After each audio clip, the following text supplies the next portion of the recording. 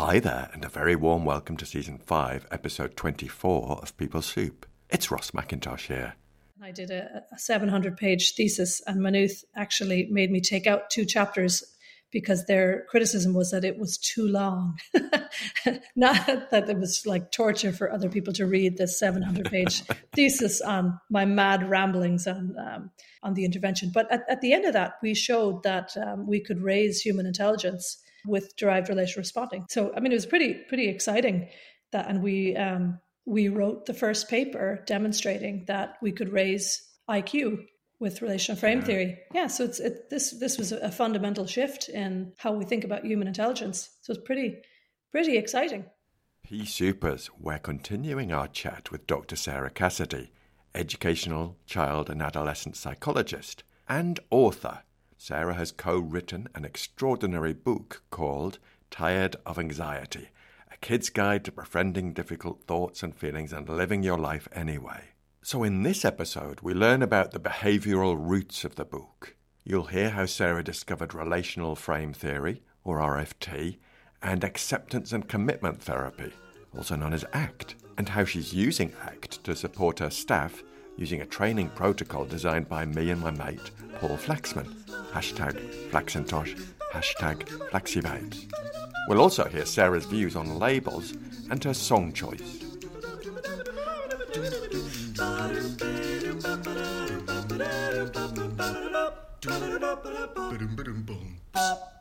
People Soup is an award-winning podcast where we share evidence-based behavioural science in a way that's practical, accessible and fun to help you glow to work a bit more often. Let's just scoot over to the news desk because I'm delighted to announce that I'll be running an ACT in the Workplace Train the Trainer course in April and May next year. It will be over 4 sessions in partnership with Joe Oliver at Contextual Consulting, and you'll find a link to all the details in the show notes. Also, an update on the live summer series of People Soup podcast recordings. By the time this lands, we'll have welcomed our first guest. First up was Dr. Sarah Swan talking about her amazing book, Coping with Breast Cancer. Our second live guest will be Dr. Richard McKinnon, who'll be talking about loneliness at work. So come and join us and hear all about his research on how we can connect and thrive. And that's on the 28th of July. Free tickets via the link in the show notes. And finally, reviews are in for part 1 of my chat with Sarah.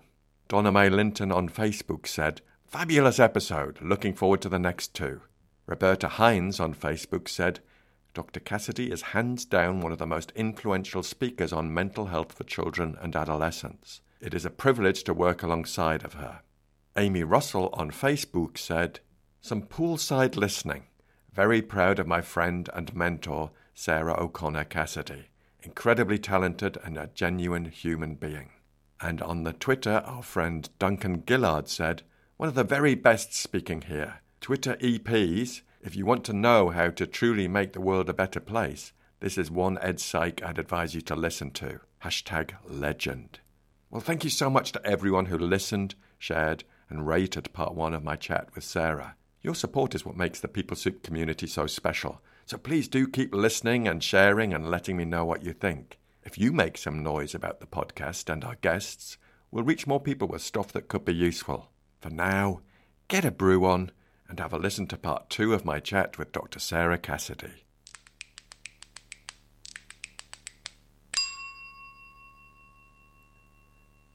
I want to change tack slightly and talk about relational frame theory and ACT, but when did you first come across it?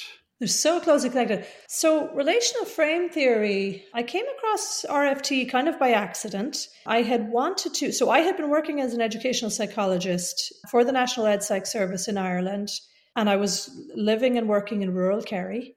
And mostly what I was doing was educational assessments. Mostly what I was doing was diagnosing intellectual disability, emotional behavioral difficulty, dyslexia, things like that, going around schools in Ireland and making those diagnoses. And I was really frustrated because it felt like that's all I was doing was the diagnosis. And by the way, I know like sometimes within behavior analysis or within this field, sometimes we can be quite anti-labeling, And just for the record, I'm not anti-labeling. I think sometimes that can be really, really helpful, in fact, to say, here's our case conceptualization.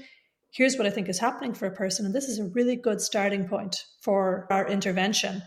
And I think if the shoe fits and it's useful to wear it, let's put it on. Let's name what this experience is, and let's say, here's a useful way for us to go forward for this person. And what I've found is with labeling, whether it is dyslexia, whether it's autism, whether it's ADHD, I've found that for a lot of people, that's an enormous relief to them to say, no, you're not stupid.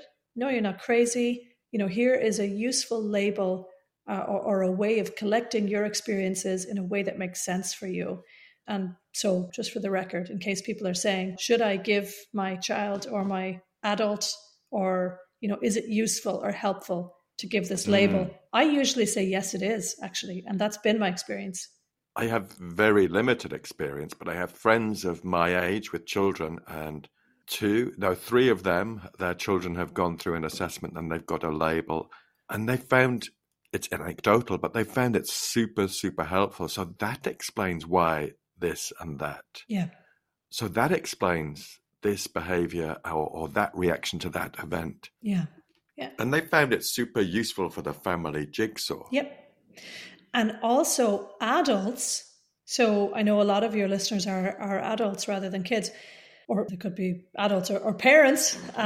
So some of them will later go back, and if they do have kids, they will then have these questions. Well, what about me? If my kid has X, Y, and Z going on, what is that saying about me? And what's that saying about you is your kid didn't get that thing from nowhere. So it might also help explain something for you. So sorry, Ross, I kind of went on a tangent there. What was our original question? Yeah. Discovering RFT. Yeah. So I was going to go back and do a PhD, and I had kind of landed on more, I wanted to use more behavioral approaches because I wanted to do more intervention.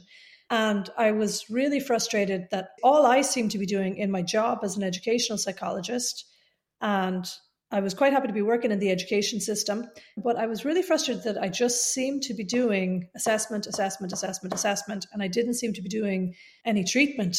And I don't know if that was, just Ireland at the time. Like Ireland at the time, I suppose we had really come through a period of recession, and we all of a sudden had a little bit of money, and we had these enormous backlogs where people just hadn't received assessment for so long. So a lot of it was a function of that. But there just didn't seem to be any intervention. And I was so frustrated with that. And I kind of happened upon Brian Roach. And I was just talking about how I'd been working with a few kids, and I had just had sort of speculation, well, what if we did some of these things? And I mean, I didn't know about relational frame theory, but I just had a few speculations. If we did, some of these things, and kids seem to be getting better at some of the things I was sort of speculating about, if we did some of these things, and it seemed to be having an impact on some of their intellectual skill sets. So I was having these sort of idle conversations and knew a little bit about behavior analysis or about behavioral approaches. And I had a few meetings with Brian Roach. And after our first meeting, it was supposed to be an hour-long meeting, we wound up talking for about 3 hours. And my dad was actually, this was quite funny because my dad was minding my son Patrick at the time, Patrick was about 3. And they were walking around the parking lot outside of Brian Roach's office. I'll never forget it because my dad was very patiently walking around the parking lot holding Patrick's hand. And Patrick was just walking along the curbs for 3 solid hours while Brian Roach and I hashed this out. And by the end of it, Brian had me talked into doing a PhD in relational frame theory and human intelligence. And so that was it. And I did a 700-page thesis, and Maynooth actually made me take out 2 chapters because their criticism was that it was too long. Not that it was like torture for other people to read this 700-page thesis on my mad ramblings on the intervention. But at the end of that, we showed that we could raise human intelligence with derived relational responding. So, I mean, it was pretty exciting that, and we wrote the first paper demonstrating that we could raise IQ with relational frame theory. Yeah, so this was a fundamental shift in how we think about human intelligence. So it's pretty exciting. pioneering, groundbreaking. Yeah. And that's raiseyouiq.com. I'll make sure this link's in the show notes. Great. And Yeah. like I say, spoke about it a bit with Shane as well. And you should get Brian and Elle on as well. We're going to launch an app, and that's coming up very soon. So there'll be very cool things happening there too. Great. And fair play to Brian for carrying on. For working with you and working with me. No, that didn't come out the right way, Sarah. For many years, yeah. What I was trying to articulate was working with you over that 3-hour meeting to say, oh, yeah, I know. I'm going to do a PhD. I know. I know. It's funny because actually I didn't know about RFT. And he'd asked me in that meeting, did I know about RFT? And I honestly didn't, but I kind of wanted to say, yeah, I do, because RFT was like a really niche area in behavior analysis. And I really wanted to say yes. I didn't want to tell a lie because, I'm quite precise in how I do things. And I really didn't want to tell this man a lie. And I was kind of like, yes. And all I'd really done was Google RFT. So I was kind of like, I've heard of it. But anyway, by the end of it, I knew RFT fairly well. Fantastic. So that did lead me into ACT because I did want to do, I studied ACT during my PhD because actually everybody who was in Maynooth at that time, whether you liked it or not, you were going to be doing some ACT. And so while Brian wasn't that super into ACT at that time, everybody, well, I won't say everybody else in the department, but a lot of other people in the department at that time were studying ACT. So I studied ACT with others in the department at that time. Yeah, so I was simultaneously studying ACT and did ACT all 4 years, did a lot of training in ACT during that time. Wow. And it's a question I touched on during the intro, but how do you fit all this in? This has only recently become an interesting question to me because I actually did not know until very recently that I was actually doing more than other people. I actually genuinely never knew that. And Ian Tyndall, my very good friend, and I think Ian Tyndall is a very, very good friend of mine. And he always makes comment on how much I do. And I've only relatively recently discovered that I'm a neurodivergent person. And I've never been a person that sleeps a lot. In fact, never my whole life. My mom would tell stories about this. And I do remember, like when I was a very, very small kid, my granny taking over, trying to put me to sleep when I was about 3 years old, and my younger brother came along. And you probably remember me making reference to, my mom carrying me around on her hip for years and years because I just never, ever, ever slept. And to this day, this isn't a healthy thing. It'll probably give me Alzheimer's or something, later in my life. But luckily, Raise Your IQ is now being used with Nanni Presti's lab as using it to treat Alzheimer's in Italy. So hopefully my research will later on help me in life. But, Ian Tyndall would often make reference to that, I'm doing more than everybody else. But I actually never realized that I might be doing more things in the hours in my day that other people are doing. But I wonder, is this part of like a neurodivergent brain thing where I'm doing more things with the hours in my day? And I think this might be part of neurodivergence where, you have sort of like the tendrils of where your interest goes. And because my interest goes lots of places, and because I tend to sleep less than most people, I actually don't have an answer to that question. I think I just follow my interests, and where my interests bring me, I follow those interests, and I follow them until they're done. And, I think because my father instilled in me, when do you finish a job? Or like, when is a job finished? Well, it's finished when it's done. Like that's what the answer is. It's finished when it's done. So like if I make a commitment to something, I finish doing it when it is finished. And so I don't know if that answers your question, but like I continue to do a job until I have finished that job. And I make too many commitments because if you say to me, Sarah, will you do this thing? And I say, yes, that's really interesting, or that's really important. And so I will do it. That was my follow-up question. Do you ever say no? That has been something that's been really difficult for me to do. I am learning the art of saying no. But it's been really difficult for me because if something feels important to me, I tend to say yes to it. but I am learning in the interest of self-preservation to start to say no. Good. I think it's a skill a lot of humans could work on developing. Yeah. And I had a wry smile when there was an observation from Ian, who's a very good friend of the show, asked you how you get so much stuff done, when I see him as someone who is quite prolific in research and all his activities. Yeah. Wow. I know. He's amazing. Absolutely. Now, I was speaking to a mutual friend of ours, Arianna Prudenzi, earlier this week, and she was saying how you're training your practice and the Boston practice in the protocol that me and Paul Flaxman developed. Flaxintosh, yeah. Flaxintosh. So I'm just curious, how's that going? It's amazing so far, yeah. So what I'm so glad that you brought that up, because you've been actually big on my mind, because we're actually using your protocols right now. So thank you for bringing it up. What has happened? You know about NACOA, the New England Center for OCD and Anxiety, and we haven't talked too much about the book, but myself and our team were doing this New England Center for OCD and Anxiety, and it struck me that in all that we're doing with our new service, and we're seeing all these children and families with high rates of anxiety, and we're asking our staff to train up quickly and see children and families with much higher rates of anxiety, and to do ERP with them and learn these new testing tools. And I thought, gosh, their rates of anxiety, our staff rates of anxiety, stress, burnout are bound to be a lot higher than normal. And how are they going to cope? How are they going to cope with their own high rates of stress, mental health and stress and burnout, whilst treating all these children, families? And I thought, gosh, I've talked to my friend Arianna a fair bit about this, and I knew about the work that she was doing, and I knew loosely about your role in this, and I knew about Paul Flaxman and Frederick Livheim and Bonds. I knew about that book.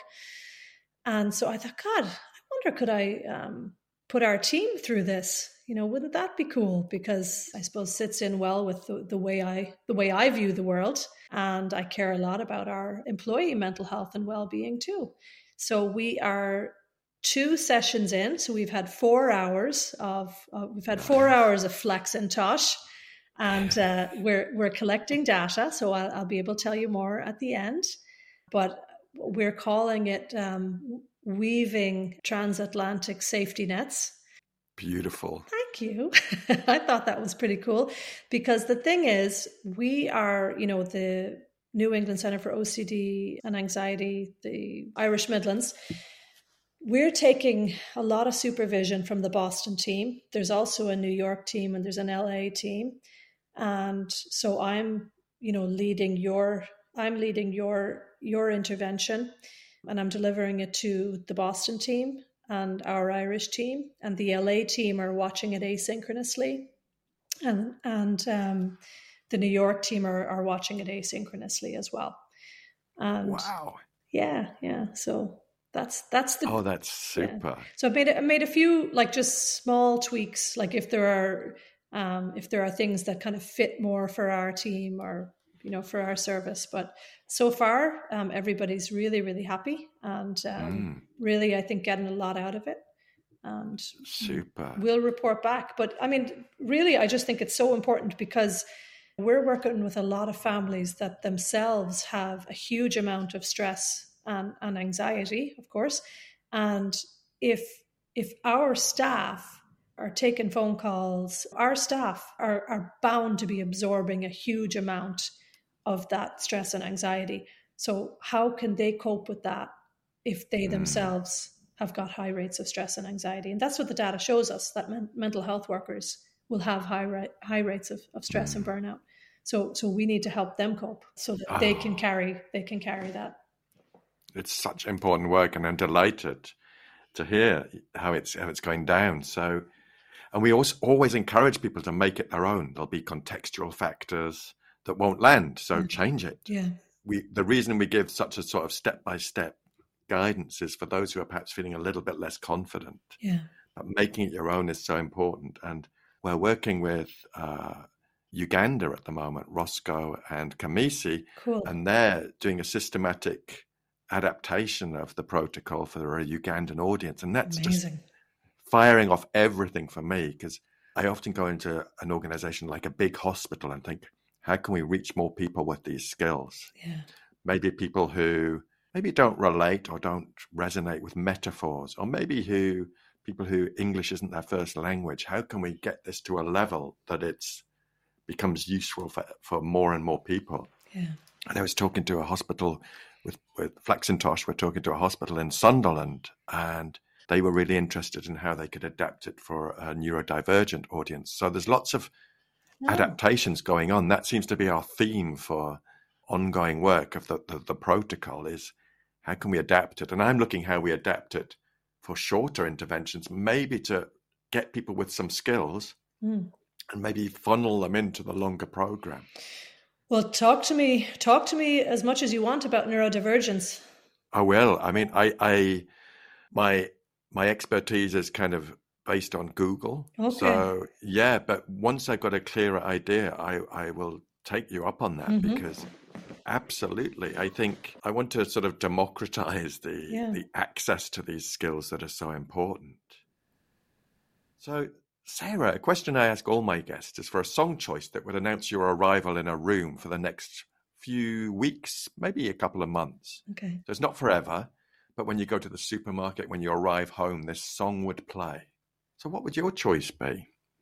I think it would be Hold Back the River by James Bay. It's one of my all-time favorites. Why would you choose that? They played this song a few years ago at my eldest son's graduation from secondary school, and it actually just made me cry. Lots of things make me cry, but it made me cry because it reminded me of all the things we want to do, that they're just not possible. And I often get this idea that we're searching for these things that we just can't find.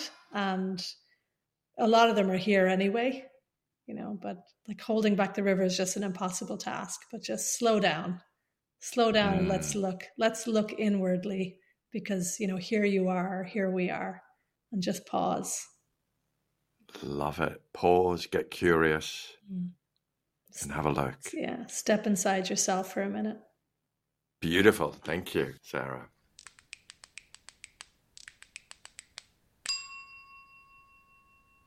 That's it. Part 2 of 3 in the bag.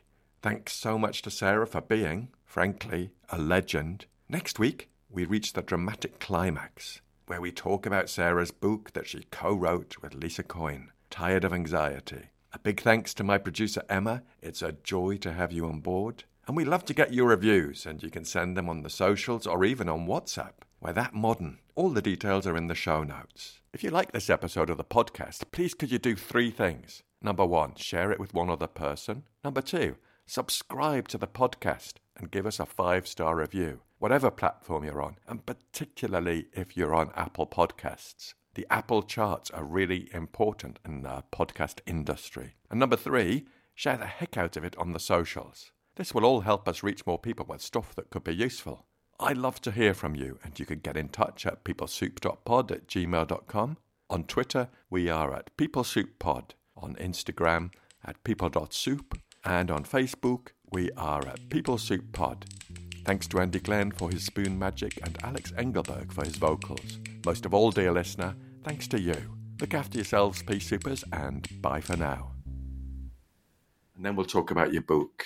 Okay, cool. Oh my God, I got quite emotional reading it at times, because I was thinking, flippin' heck, if I'd had this when I was a child, how amazing it would be to read this with my mum. It was just like, touched me. Thanks for saying that.